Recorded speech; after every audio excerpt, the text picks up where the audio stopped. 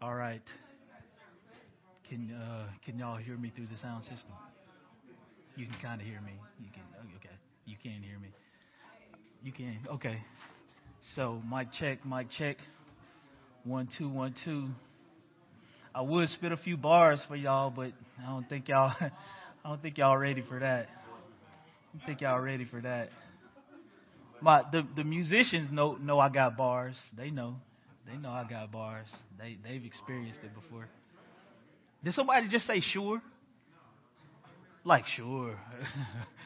All right. I think this is fine. Is it kind of echoing though? No. Maybe it's because I hear the monitor. Yeah. Okay. All right. Cool.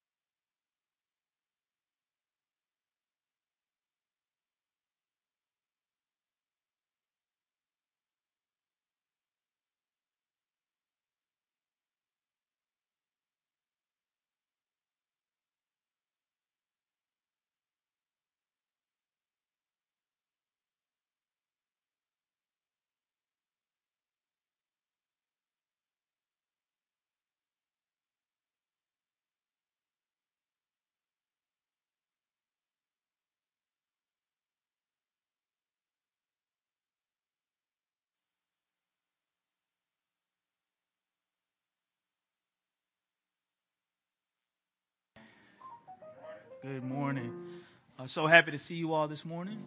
We want to welcome you to the Village Church, where our mission is to know Jesus, to enjoy Jesus, and to glorify Jesus in all things. And our vision is broken people coming together to embrace and extend Jesus' love. If you're one of our guests today, we want to welcome you. There are guest information cards located outside the sanctuary doors in the narthex. That's our little foyer area right outside the sanctuary. If you're a guest, please fill out one and drop it off in the basket right next to the cards themselves. And we look forward to connecting with you. As many of you know, our senior pastor, Reverend Alex Shipman, continues his sabbatical. If you have any questions or concerns, please contact one of our other elders. But also continue to keep Pastor Alex and his family in your prayers. We want to remind all of our families today that our nursery is open, and it's up and running and has been for the past few Sundays. So if you would like to check your children into child care, that is available for you as members and as guests. At the Village Church, we believe that the giving of tithes and offerings is an act of worship. So you may give to the vision and mission of the church by using the link on our webpage, and that is www.enterthevillage.net/give. You can also mail a check to our physical address, which is 2103 Virginia Boulevard, Huntsville, Alabama, 35811. Or after the gathering, you can drop your offering off in the designated area in the back of the sanctuary. So our village kids and our village youth will meet today and the 24th, the 31st, and November 7th, immediately after worship, and lunch will be provided to them.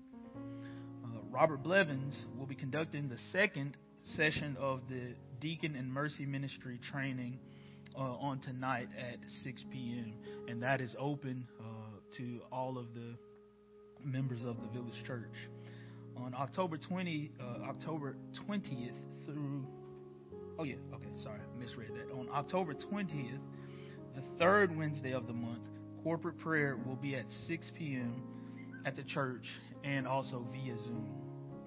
And also save this date, November 14th, we will celebrate our church's anniversary.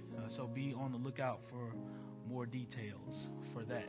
Those are your announcements. Please govern yourselves accordingly.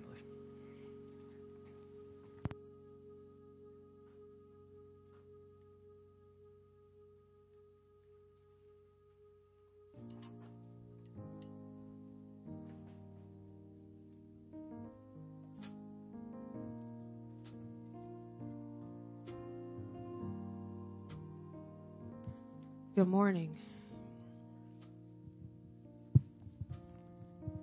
Would you please join with me as we take a few moments to prepare our hearts and minds for worship today?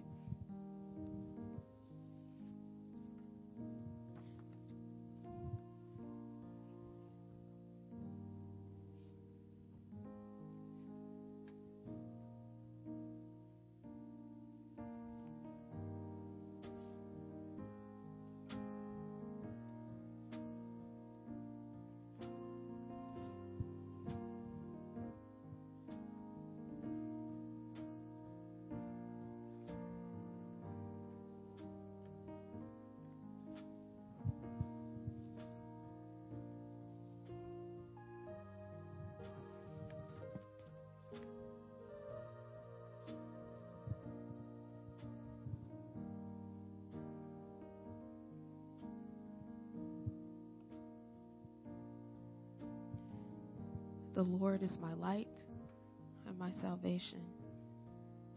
Whom shall I fear? The Lord is the stronghold of my life. Of whom shall I be afraid?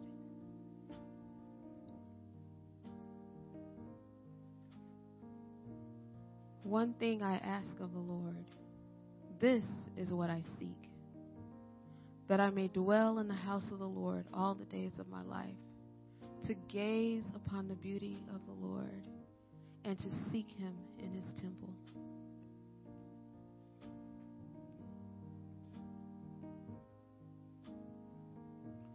For in the day of trouble, he will keep me safe in his dwelling. He will hide me in the shelter of his tabernacle. and set me high upon a rock.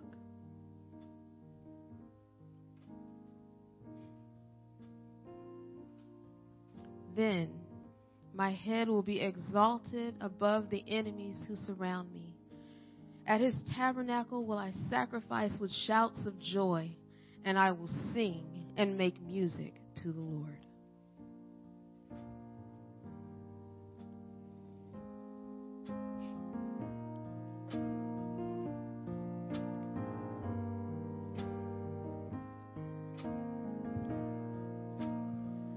I will sing of your great love. I will stand in wonder of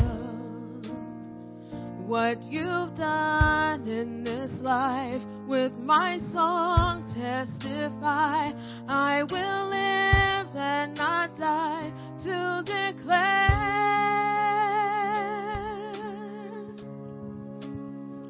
I will sing of your great love.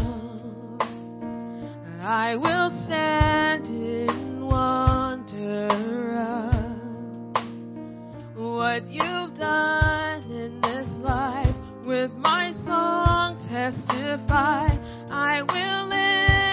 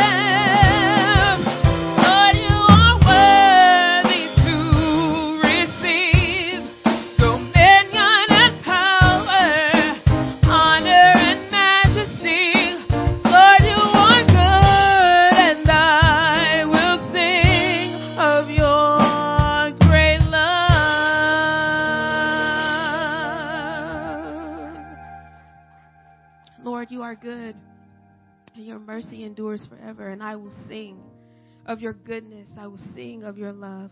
If you would please stand with me for our call to worship. Our call to worship is taken from a portion of this song, God of Wonders. Please join with me where it notes, congregation. Lord of all creation, of the water, earth, and sky, the heavens are your tabernacle. Glory to the Lord on high. God of wonders beyond our galaxy, you are holy, holy. The universe declares your majesty. You are holy, holy. Amen. Amen.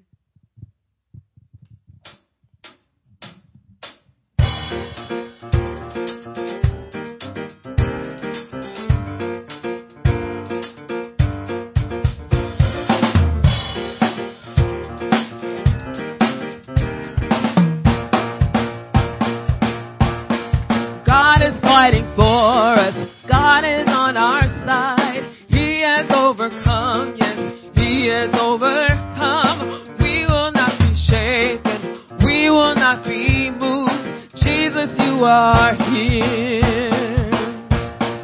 Carrying our burdens, covering our shame. He has overcome. Yes, He has overcome. We will not be shaken. We will not be moved. Jesus, you are here.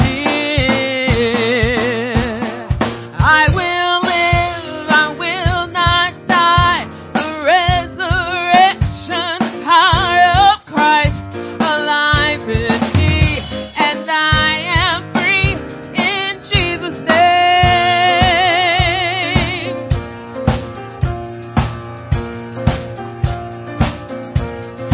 Carrying our burdens, covering our shame. He has overcome, yes, He has overcome. We will not be shaken, we will not be moved. Jesus, you are here. I will live, I will not die. The resurrection power of Christ alive in me. Now I am free in Jesus' name. I will live, I will not die.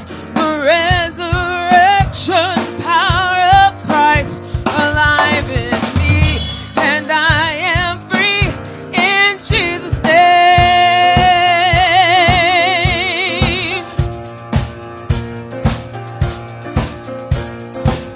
Here we go.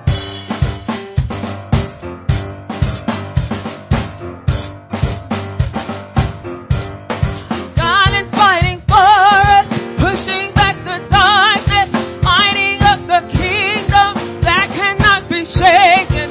In the name of Jesus, enemies defeated, and we will shout it out, shout it out. God is fighting for us, pushing back the darkness, lighting up the kingdom that cannot be shaken. In the name of Jesus, enemies defeated, and we will shout it out, shout it out. I will live, I will not die. The resurrection power of Christ alive in me, and I am free in Jesus' name. I will live, I will not die. I will declare and lift you high. Christ revealed, and I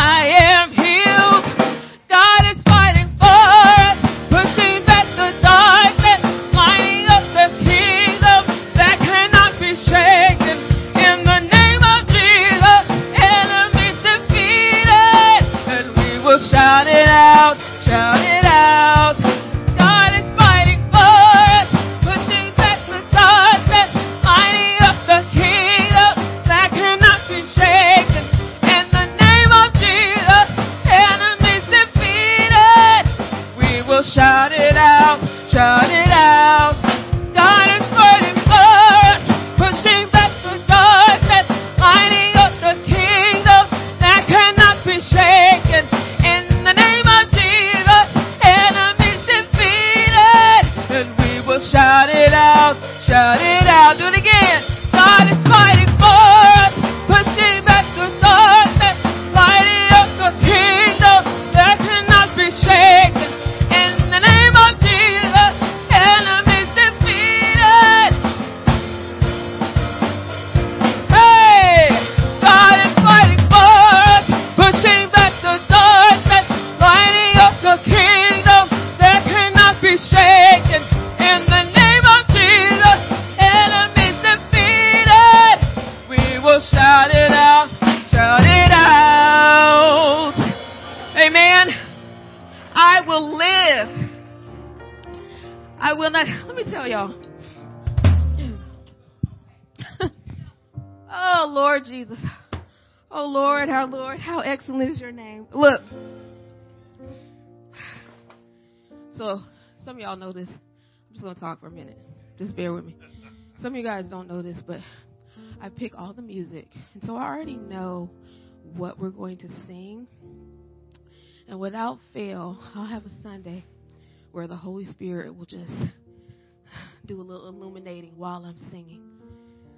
I always think about, Lord, I just want to be free. I want to be free of the voice of the accuser. Woo! I want to be free. I just want to be free. I will live. I will not die. I'm already free. We are already free.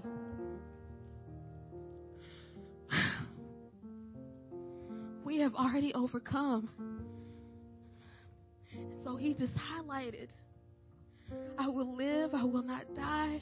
The resurrection of power of Christ alive in me. And I am, not I will be. I know we're in the now, waiting for the not yet. Like, I know that. But right now in this moment, I am free. In Jesus' name, I don't have to work for it. We are already approved. If we know him, we are already approved. In Jesus' name, we are already free. And y'all, like, that's something to shout about. That's something to say amen. That's something that, even if you ain't a shouting person, that's okay. That's one of those, it's okay. That is the stuff that should give us pause and make us be in awe. Just say, thank you, Jesus. Oh! Thank you, Jesus. You may be seated.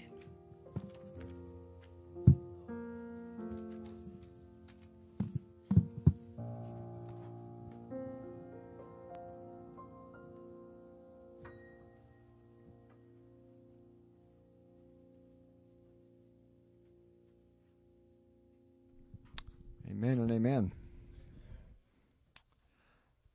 Our scripture reading this morning is from Matthew 27, and these are the events after the crucifixion and before our Lord's resurrection. Hear God's word, starting in verse 57. When it was evening, there came a rich man from Arimathea named Joseph, who also was a disciple of Jesus. He went to Pilate and asked for the body of Jesus. Then Pilate ordered it to be given to him. And Joseph took the body and wrapped it in a clean linen shroud and laid it in his own new tomb, which he had cut in the rock. And he rolled a great stone to the entrance of the tomb and went away. Mary Magdalene and the other Mary were there, sitting opposite the tomb. The next day, that is, after the day of preparation, the chief priests and the Pharisees gathered before Pilate and said, Sir, we remember how that impostor said when he was still alive, After 3 days I will rise. Therefore order the tomb to be made secure until the third day, lest his disciples go and steal him away and tell the people he has risen from the dead, and the last fraud will be worse than the first. Pilate said to them, You have a guard of soldiers. Go, make it as secure as you can. So they went and made the tomb secure by sealing the stone and setting a guard. That's our first reading for this morning. We know what happened after that. Anyway. For our confession of sin this morning, I'm reading Romans 8, 7 and 8, and we'll have a time of silent confession after that. Romans 8, 7. For the mind that is set on the flesh is hostile to God, for it does not submit to God's law. Indeed, it cannot. Those who are in the flesh cannot please God.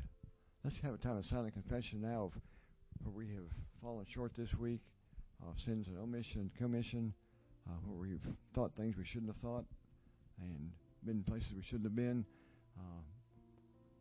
Anyway, let's have time of silent confession.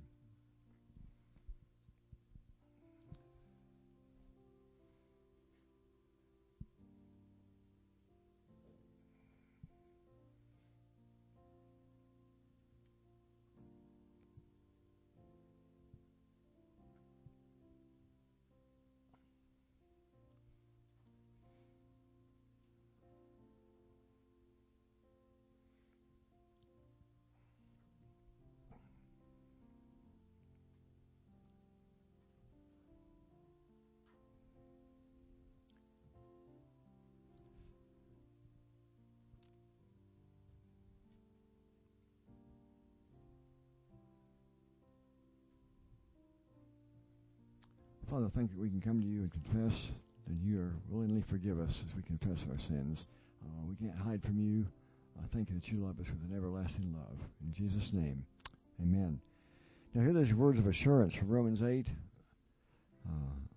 This part of the resurrection power that we have.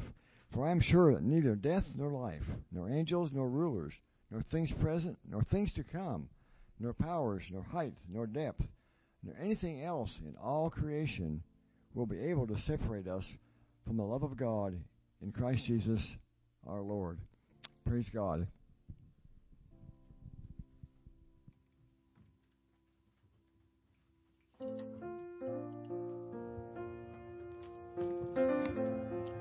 Will you please stand with me if you're able?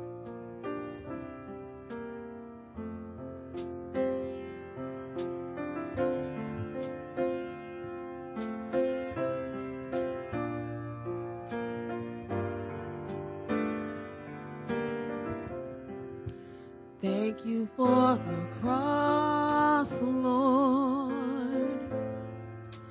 Thank you for the price you paid, bearing all my sin and shame.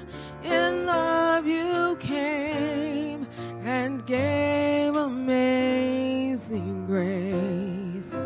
Thank you for this love, Lord. Thank you for the nail-pierced hands. Wash me in your cleansing flow.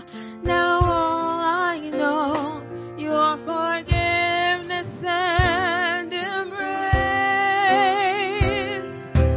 Worthy is the Lamb, seated on the throne. Crown you now with many crowns. You reign victorious. High and lifted up,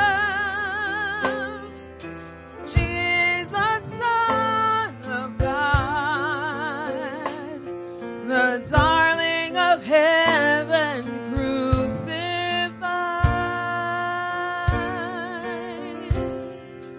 Worthy is the Lamb. Worthy is the Lamb.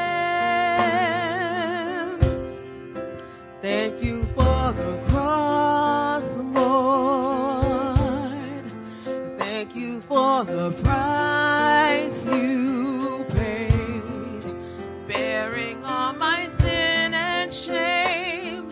In love you came and gave amazing grace. Thank you for his love, Lord. Thank you for the nail-pierced hands. Washed me in your cleansing flow. Now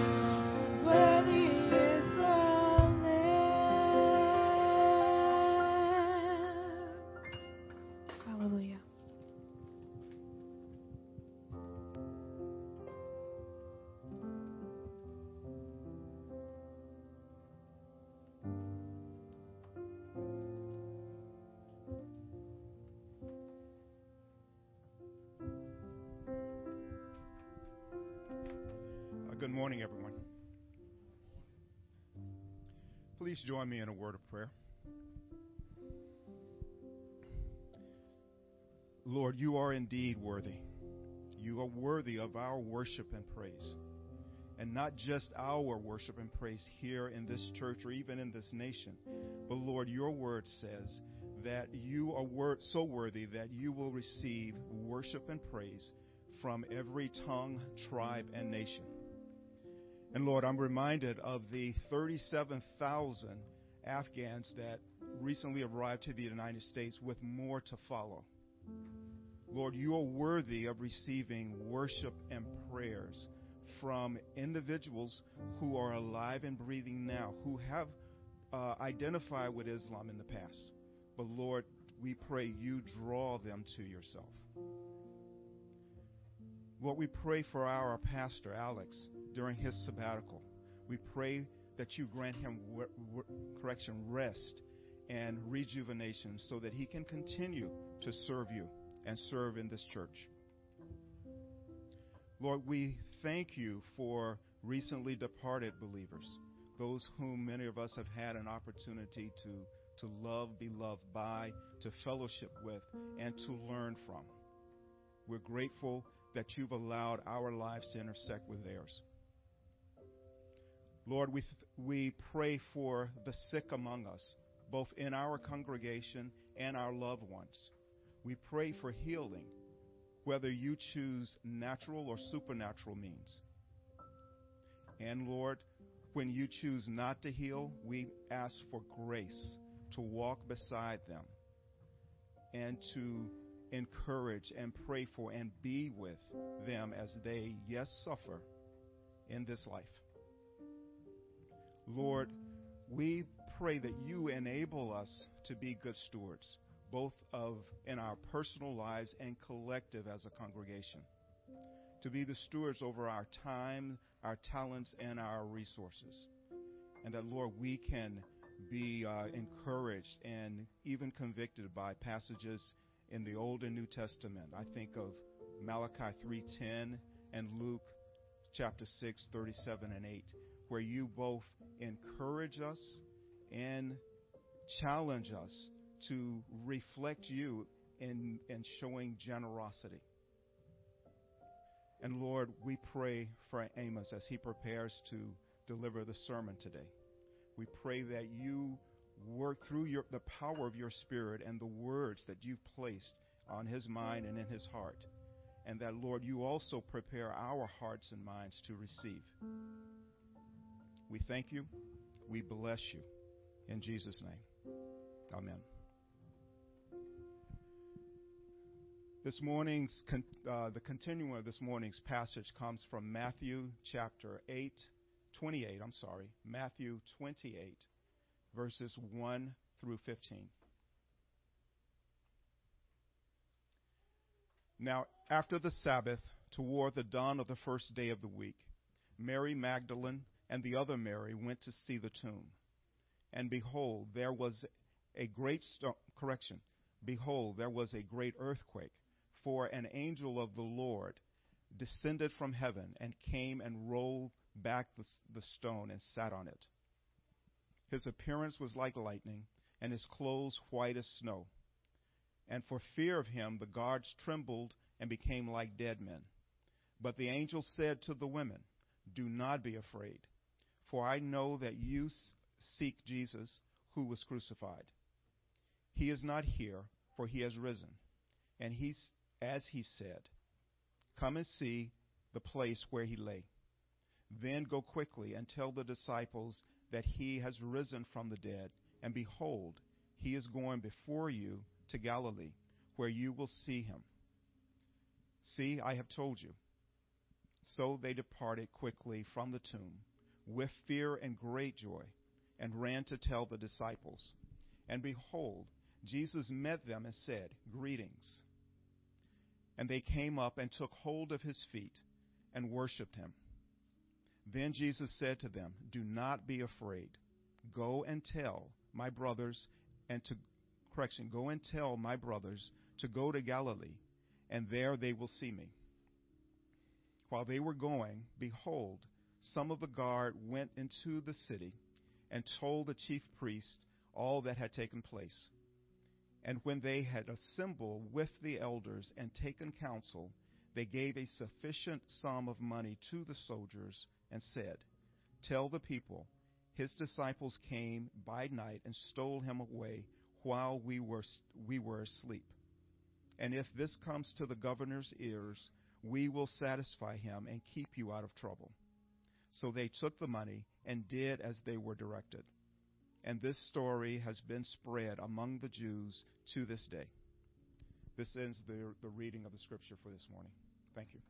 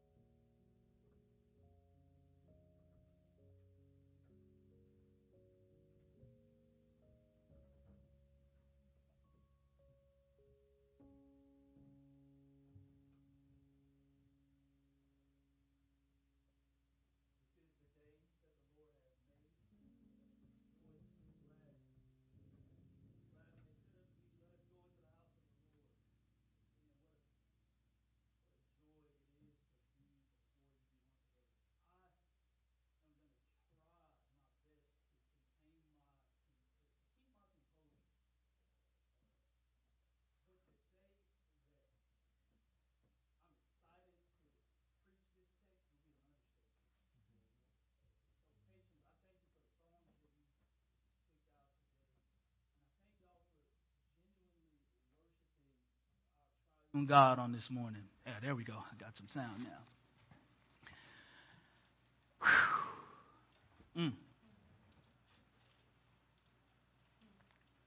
There's a saying in the black church where I was born and bred that when I think about the goodness of Jesus,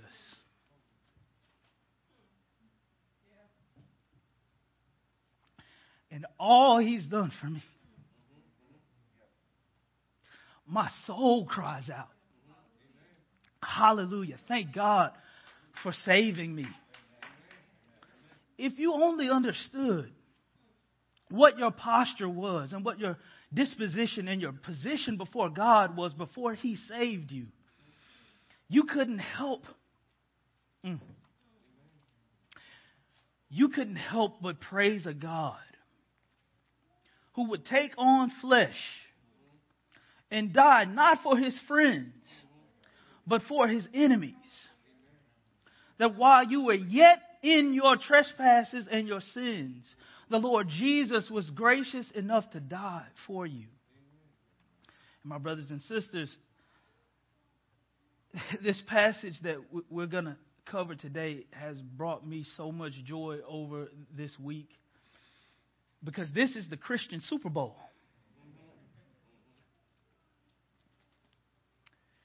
My brothers and sisters, we have almost made it to the end of this great gospel. And we've finally made it to one of the most important events in the Christian faith, the resurrection. My brothers and sisters, the Christian faith is completely dependent upon the resurrection of the Lord Jesus Christ. The Apostle Paul says in 1 Corinthians chapter 15, verse 19, that Christians are most to be pitied above all, above anyone else, if the resurrection is not true. But my brothers and sisters, it is true. Anthems of praise have been written to help the church to exult in the wonder of the resurrection. We have a Christian holiday that is centered on the resurrection of the Lord Jesus. In faithful churches, the resurrection is proclaimed and celebrated week after week. The truth of the resurrection vivifies our faith and calls the church to action. And my brothers and sisters, there is no gospel, there is no good news without the resurrection.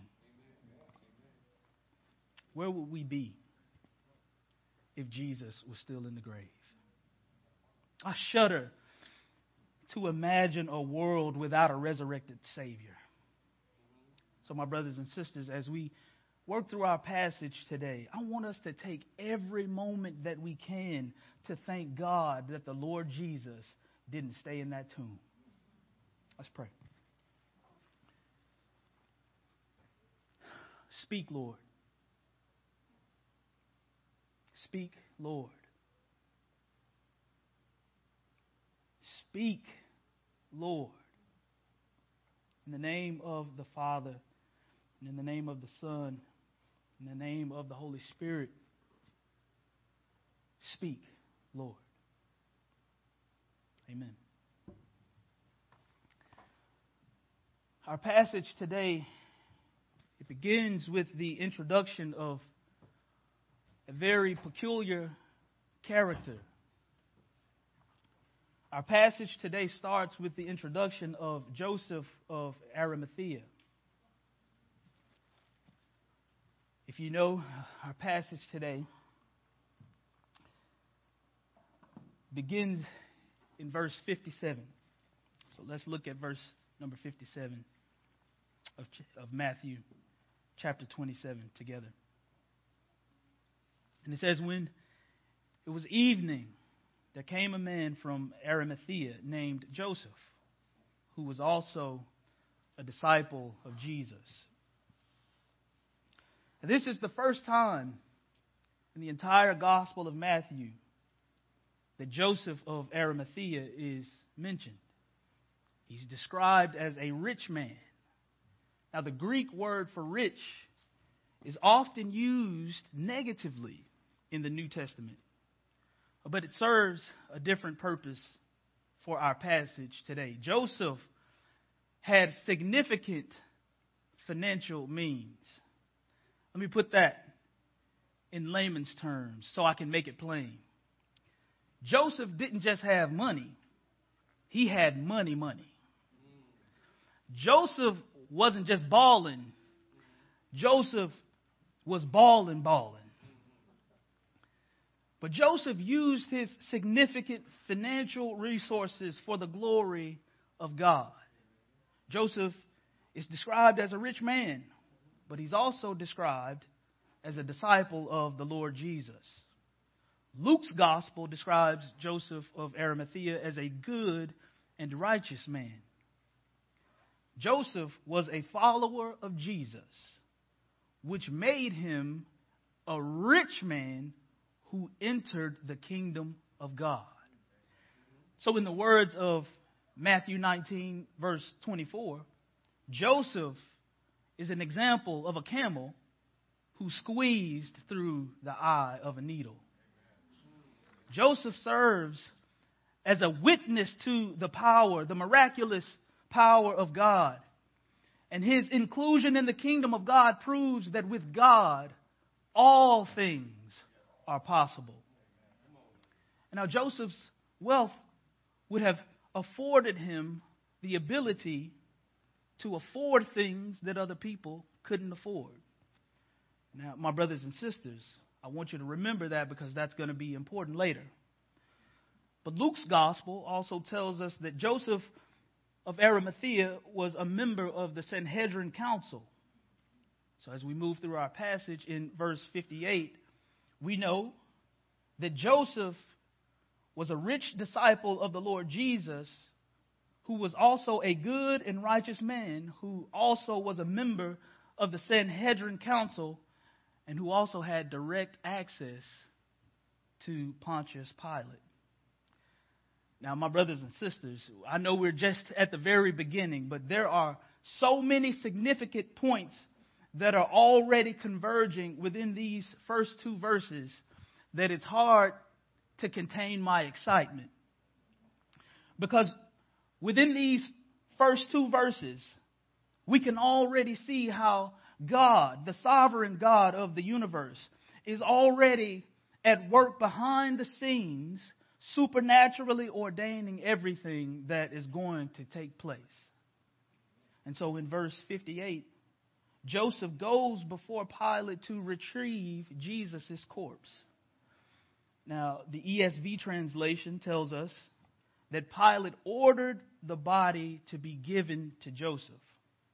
But this should be understood as Pilate commanding Jesus' corpse to be yielded to Joseph. In other words, Jesus' corpse had to be yielded over to Joseph because they likely had no intention to hand over the body of Jesus to anyone. Now, this is significant because of the cruelty of Roman crucifixion. In ancient Rome, crucified criminals would be left on their crosses to rot until the vultures and beasts and insects came and started to feast on the decaying flesh. Now, these rotten and mangled corpses of criminals would likely also have been buried in common graves along with the corpses of other rotten and mangled, unrecognizable criminals. These corpses, again, would have been rotten beyond recognition. And my brothers and sisters, Jesus' corpse would have likely suffered a similar fate if Joseph of Arimathea doesn't go and ask Pilate to turn over the body to him. Y'all gonna catch it later. Because this is another significant point that you need to keep in mind. Jesus was executed as a criminal, so his body would have suffered the same fate of most criminals if Joseph, a rich follower of Jesus, didn't go and retrieve the body. Now, I told you to keep in mind that Joseph's incredible wealth would have given him the ability to afford things that other people couldn't afford. One of those things was his own personal tomb. Let's look at verses 59 through 60. And Joseph took the body and wrapped it in a clean linen shroud and laid it in his own new tomb, which he had cut in the rock. And he rolled a great stone to the entrance of the tomb and went away. Now, ancient Jewish religious culture was passionate about burying the dead.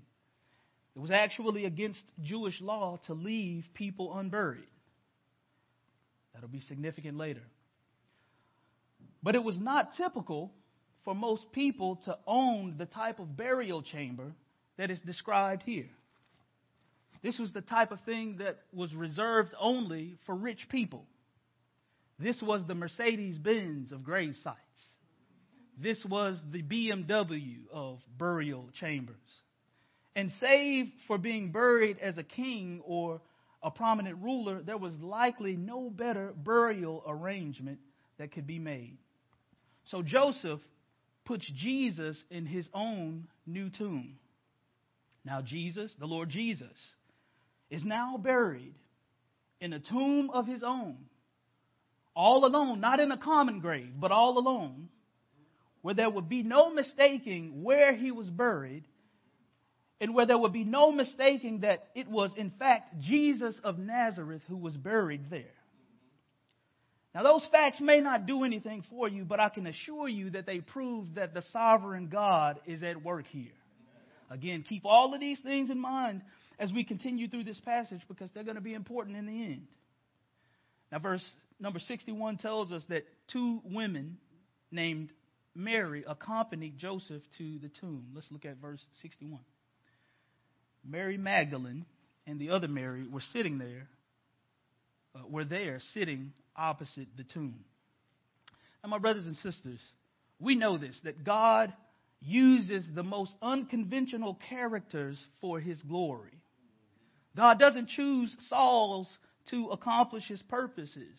Sometimes he chooses David's because he wants to make it clear that he is the one who is accomplishing his purposes and plans. I've heard it this way: God doesn't call the qualified.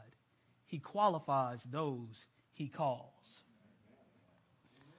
Now, in our passage, God uses a not so typical rich Jewish leader, and he uses two women. And we know that during this period of time, the testimony of women would have been undervalued. So the testimony of women wouldn't actually look that good during this period of time. But our God was not concerned with the optics. He was concerned with his glory. So he sovereignly ordained that these two faithful sisters would be present in this moment for his glory and for his purposes. They are perfect candidates for God's miraculous power to be shown. Now, these two faithful sisters will return to the story again a little bit later, but my brothers and sisters, just like these two faithful servants of the Lord Jesus, you all are perfect candidates for God's miraculous power to be shown in you. Because God can take our little bit and do a whole lot with it. If the Lord Jesus can take 2 fish and 5 loaves of bread and feed thousands of people, he can use the little bit of what you got for his glory. So in verses 62 through 66, the scene shifts from Jesus' tomb to a gathering of the council where we find the Jewish leaders scheming and plotting yet again. The chief priests and the Pharisees, they want to be done with this Jesus issue once and for all. So they gather with Pilate to make a request. In verse 63, they recall the words of the Lord Jesus. Let's look at verse 63.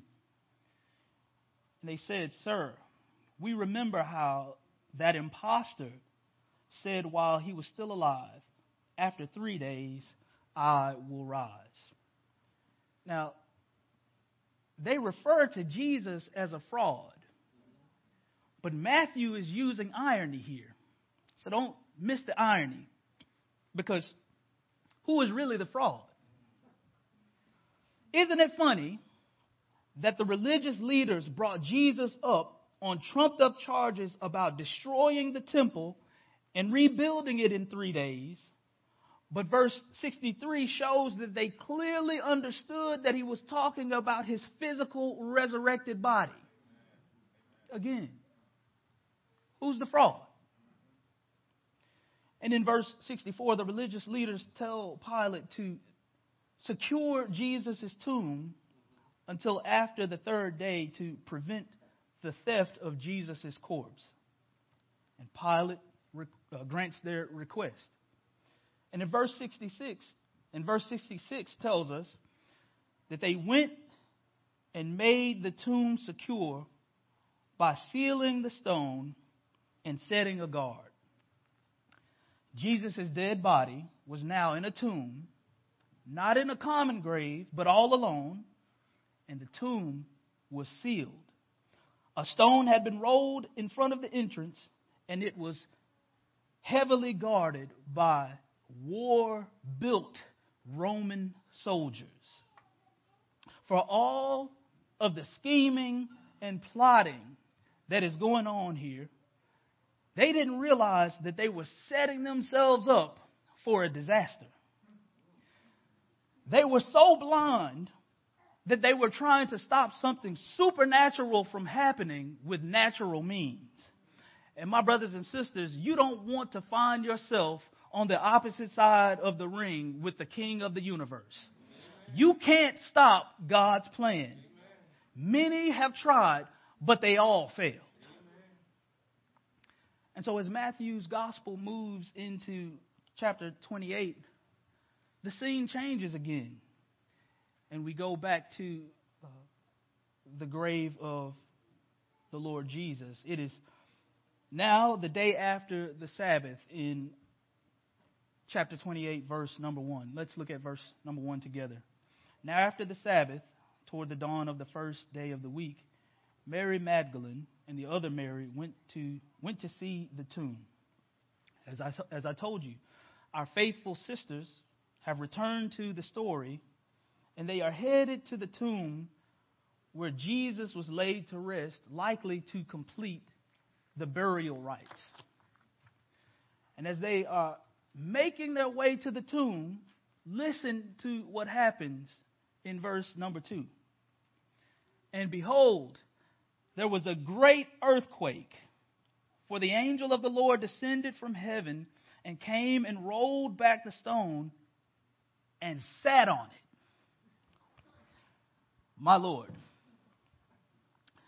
The angel of the Lord causes an earthquake that rolls the stone away from the entrance of the tomb, and then he sits on top of it. Now, the angel sitting on the stone is the ultimate display of God's power, of his authority. This is like conquering a land and planting the flag in the middle of the city. This is like conquering a kingdom and then sitting on the king's throne.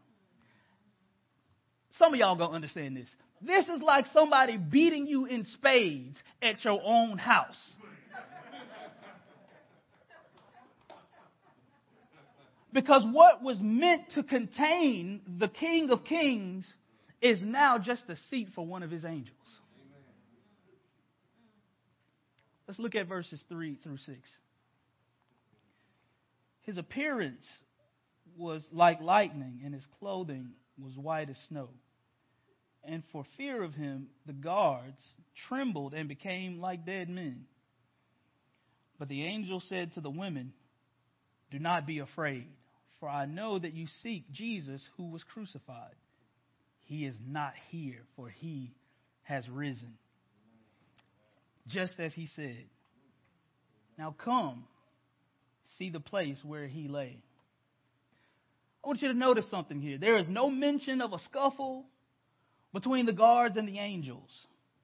Matthew writes the account as if the angel doesn't even interact with the guards at all. He doesn't even care that they're there. The guards are subdued from fear to the point that they trembled and became incapacitated like dead men. Now there's an interesting play on words here in the original language, because the Greek word for earthquake in verse number 2 is the same exact Greek word used in verse 4 to describe how bad the guards were trembling. These soldiers weren't just scared. They were scared. These guards were left to tremble in fear. But let's look at what happened to our faithful sisters. They were comforted by the angel of the Lord and told not to fear. And the angel redirects their fear to something else that's going to bring them unspeakable joy. The empty tomb. The stone is rolled away and there is no corpse inside. And the angel tells them the tomb is empty because the Lord Jesus is alive again. Now, there are some who look at this passage and believe that Jesus had already supernaturally exited the tomb prior to the stone being rolled away. I'm not sure if that's what Matthew is trying to communicate here. The exegesis of that may be off a little bit, but the intuition is spot on. Matthew is showing us here that a stone and a seal and some Roman guards were never going to stop the Lord Jesus from coming out of that grave. So the stone, my Lord, the stone wasn't rolled away so Jesus could walk out. The stone was rolled away primarily so the Marys could look in. The stone was rolled away so that now we can forever look and behold an empty tomb. Jesus has risen and the tomb is empty. And because the tomb is empty, Jesus is vindicated as Messiah and Lord. Because the tomb is empty, we can sit here as brothers and sisters and rejoice in the resurrection. Because the tomb is empty, we can celebrate that the resurrection is true. Because the tomb is empty, we can rejoice and hold fast to every promise that the Lord has made to us, His children. In verses 7 through 10, these faithful women are given possibly the greatest privilege in the Christian faith. Let's look at verses 7 through 10 together. And the angel says to them, "Then go quickly and tell his disciples that he has risen from the dead, and behold, he is going before you to Galilee. There you will see him. See, I have told you." So they departed quickly from the tomb with fear and great joy and ran to tell his disciples. And behold, Jesus met them and said, "Greetings." And they came up and took hold of his feet and worshipped him. Then Jesus said to them, "Don't be afraid. Go and tell my brothers to go to Galilee, and there they will see me." These faithful women are the first to hear, and they are the first to share the good news. And they are the first to see the empty tomb. What excitement these women must have felt as they were being commissioned to go out to share the good news with their brothers. Now, Matthew does his best to describe the emotion of the moment for these women in verse 8 by saying they ran from the tomb with both fear and great joy. But what was good news in verse 7 and 8 becomes even greater news in verse 9. Because as they are running to tell their brothers about the empty tomb, they encounter the resurrected Lord Jesus along the way. So these faithful women now have the privilege of being the first people to see the resurrected Lord in the faith. And look at their response. Their response was worship. Something remarkable happens in that moment. Jesus allows himself to be worshiped. Now, this response of the Lord Jesus is something that is reserved for God alone. And Jesus accepts their worship because Jesus is God. And so in verses 11 through 15, the scene switches to yet another plot by the chief priests. Let's look at verses 11 through 15 together. While they were going, behold, some of the guard went into the city and told the chief priests all that had taken place. And when they had assembled with the elders and taken counsel, they gave a sufficient sum of money to the soldiers and said, "Tell people his disciples came by night and stole him away while we were asleep." That dog don't hunt right there. "And if this comes to the governor's ears, we will satisfy him and keep you out of trouble." So they took the money and did as they were directed. And this story has been spread among the Jews to this day. Now, these verses show us the reality that some people aren't going to believe the gospel no matter what happens. I'm reminded of the story of the rich man and Lazarus from Luke 16. After lifting up his eyes in hell, the rich man asks Abraham to send Lazarus back from the dead to warn his brothers about the torment that he was facing in hell. And Abraham tells the rich man, if they do not hear Moses and the prophets, neither will they be convinced if someone should rise from the dead. So after hearing the report of the guard, the chief priest's response wasn't to repent and believe that Jesus was who he said he was. Their response was to come up with another scheme to protect their reputation. But again, Matthew, the master of irony, puts on a clinic of irony for us in these verses. The very narrative that the religious leaders schemed to try to prevent in chapter 27, verses 62 through 66, is the same exact story that they're using to protect their reputation.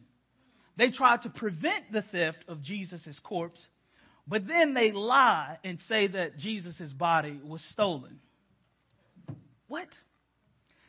Now, this shows us that these men would stoop to any level. They were corrupt, and they proved that they were of their father, the devil, just like Jesus said they were in John chapter 8. Also, think about this. And this overcooks my grits, but just think about this for a second.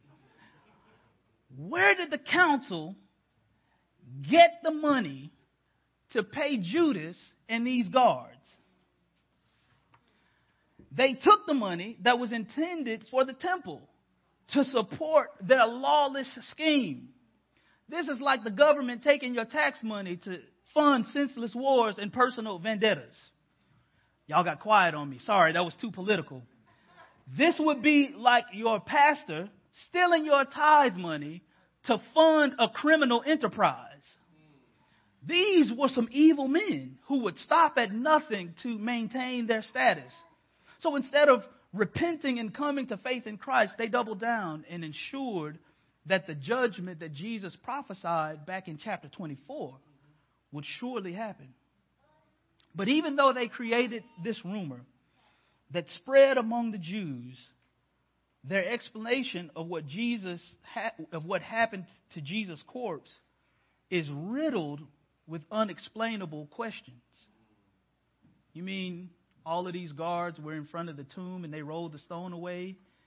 And make that make sense to me. Without the guards waking up, I just don't see how that would be possible. But there's an even greater reality. That even though these rumors spread throughout Jerusalem, it did not stop the spread of the gospel. So now, I want to go back and tie up some of those loose ends that I created kind of toward the beginning and through the body of the sermon. I told you to keep a few things in mind. But just in case you forgot, I want to remind you of a few things. If at any point after the tomb was found empty, the Jewish leaders were able to produce a body, the Christian faith would have been dead, would have ended right there. But let me show you a few things that demonstrate how God was sovereignly at work ordaining the events surrounding the resurrection. Again, the Lord Jesus was convicted and executed as a criminal. The Roman state would have left Jesus' corpse on the cross to rot and decay, and to be devoured by birds and beasts. They would have also thrown Jesus' unrecognizable, mangled corpse into a common grave with other executed criminals. But God foreordained in Jewish law and culture that it was unlawful to be left unburied. God also foreordained that a rich disciple named Joseph would have a tomb where the Lord Jesus' corpse would be laid. Now, this is actually prophesied by the prophet Isaiah in Isaiah 53, verse 9, which says, "And they made his grave with the wicked and with a rich man in his death. And although he had done no violence, and there was no deceit in his mouth." So God ordained that the Lord Jesus would be taken from the cross before his body became decayed and unrecognizable. God also foreordained Joseph to have a new tomb so that Jesus' body would be unmistakably placed in a specific location. If Jesus' decayed, unrecognizable corpse was thrown into a common grave, the Roman officials and the Jewish religious leaders could have pulled any old body out of the common grave and said, "See here, this is the body of Jesus." And the text proves that they were willing to stoop to any level to protect their reputation. But since the Lord Jesus was in a tomb all by himself, and the tomb was empty, they couldn't pull any old corpse out of the ground and pretend that it was the Lord Jesus. They couldn't produce a body because the Lord Jesus got up and walked out of the grave. My brothers and sisters, that proves to us that the Lord Jesus is alive. And if Jesus can raise from the grave, if God can raise the Lord Jesus from death, there is nothing too hard for God. Some people get slipped up about some of the stories in the Bible. How could Jonah be swallowed up by a fish? How could people walk through a sea on dry land? But if God can raise the Lord Jesus from the dead, see, y'all think death is something, it's not that big of a deal. But if George Washington walked into this room right now and we knew without a shadow of a doubt that it was George Washington, all of your minds would be blown. The Lord Jesus was in the grave for 3 days, and God raised the Lord Jesus from death. So if he can do that, Jonah is easy. The Exodus is easy. With God, all things are possible. There is nothing too hard for God. And I'm reminded of how they used to say it back at the old black church that I came from. God can do anything but fail. So my brothers and sisters, you can put your hope, you can put your faith, you can put your trust in a true resurrected Savior. Because the tomb is empty. And we can celebrate the fact and the truth and the reality that he walked out of the grave. And I'm super excited that we will get to see in the verses coming next Sunday that this resurrected Lord, who rose with all authority, does something very peculiar with this authority that he has. And just to kind of foreshadow what he does, he gives that authority to his church. So my brothers and sisters, take courage, take faith in your resurrected Lord. Let's pray.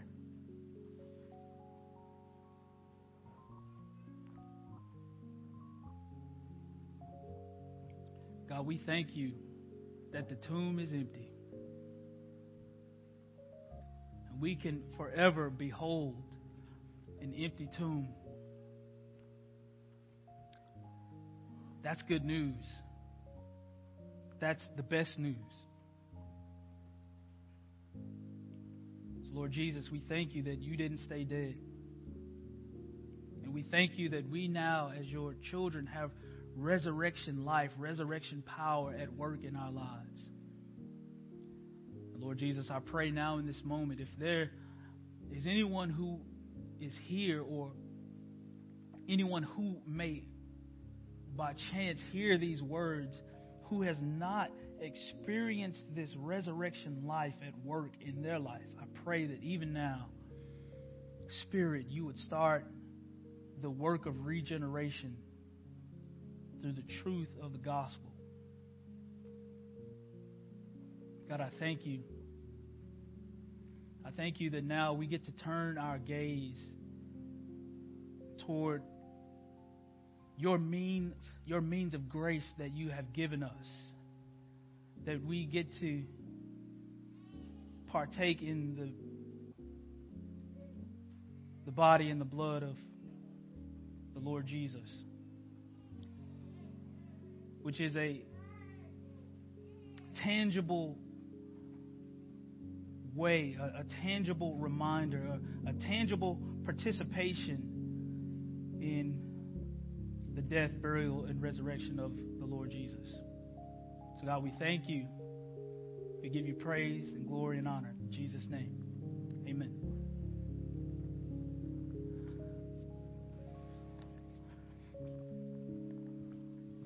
So now as we turn our attention to the Lord's table, we want to extend an invitation to all those who have made a profession of faith to the Lord Jesus Christ. If you have, this is the Lord Jesus' invitation to partake in his death, his burial, and resurrection. So we welcome you to partake in the supper with us. Now, if you are here and you haven't been distributed one of the elements package, please raise your hand and we will have one of our officers to bring them to you.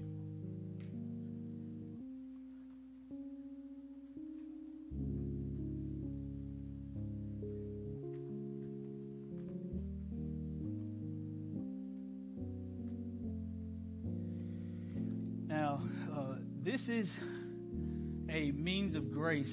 And what that means is that God administers his grace to his beloved children in a special way through this supper.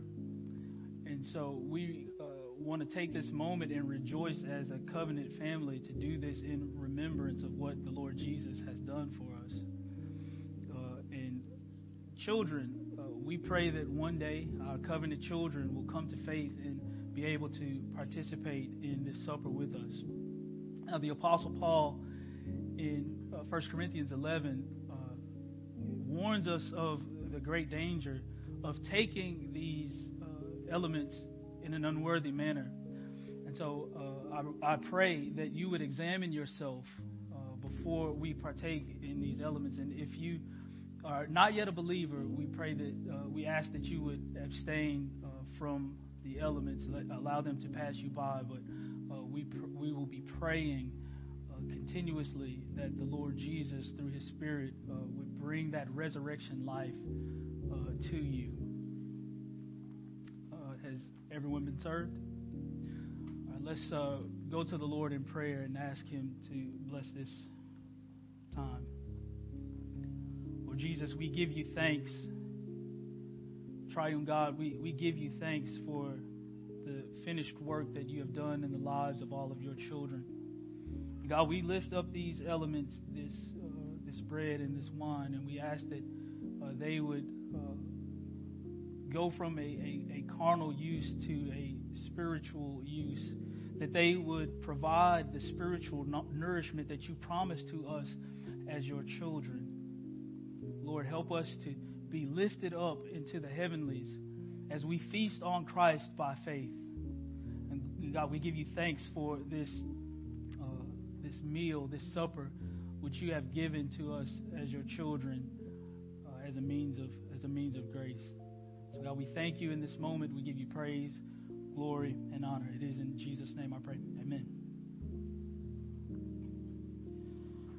That the Lord Jesus Christ, on the same night in which he was betrayed, took bread, and when he had given thanks, he broke it, and he gave it to his disciples.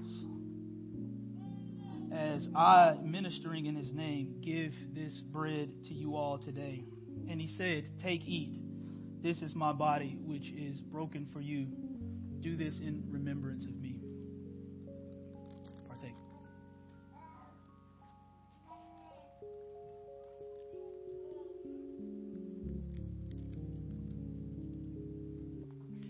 And in the same manner, he took the cup, and having given thanks, as has been done in his name, he gave it to his disciples, saying, this cup is the new covenant in my blood, which is shed for many for the remission of sins. Drink from it, all of you.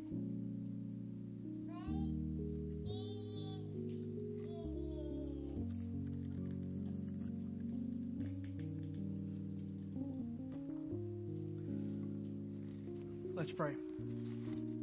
Lord Jesus, again, we thank you for this meal. And we thank you for, again, the promise of grace that it signifies and seals to us as your children. And so, God, again, we give you praise. We give you glory and honor. It is in the name of the Father, the Son, and Holy Spirit that I do pray. Amen.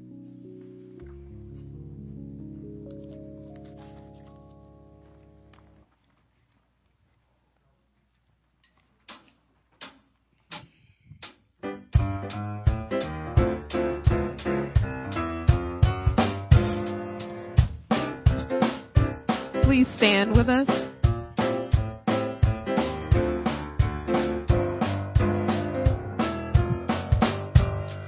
Down at the cross where my Savior died, down where for cleansing from sin I cried, there to my heart was the blood applied. Glory to his name. We're singing glory to his name, precious name. Glory to his name. There to my heart was the blood applied. Glory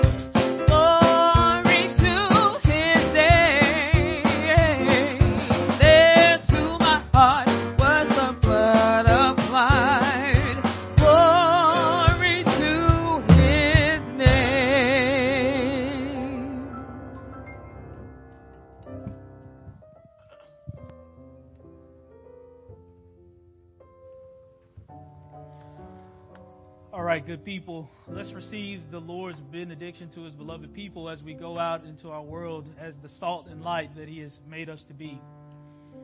Now to him who is able to keep you from stumbling and to present you blameless before the presence of his glory with great joy. To the only God, our Savior, through Jesus Christ our Lord, be glory, majesty, dominion, and authority before all time, and now and forever. Amen. Please go in grace.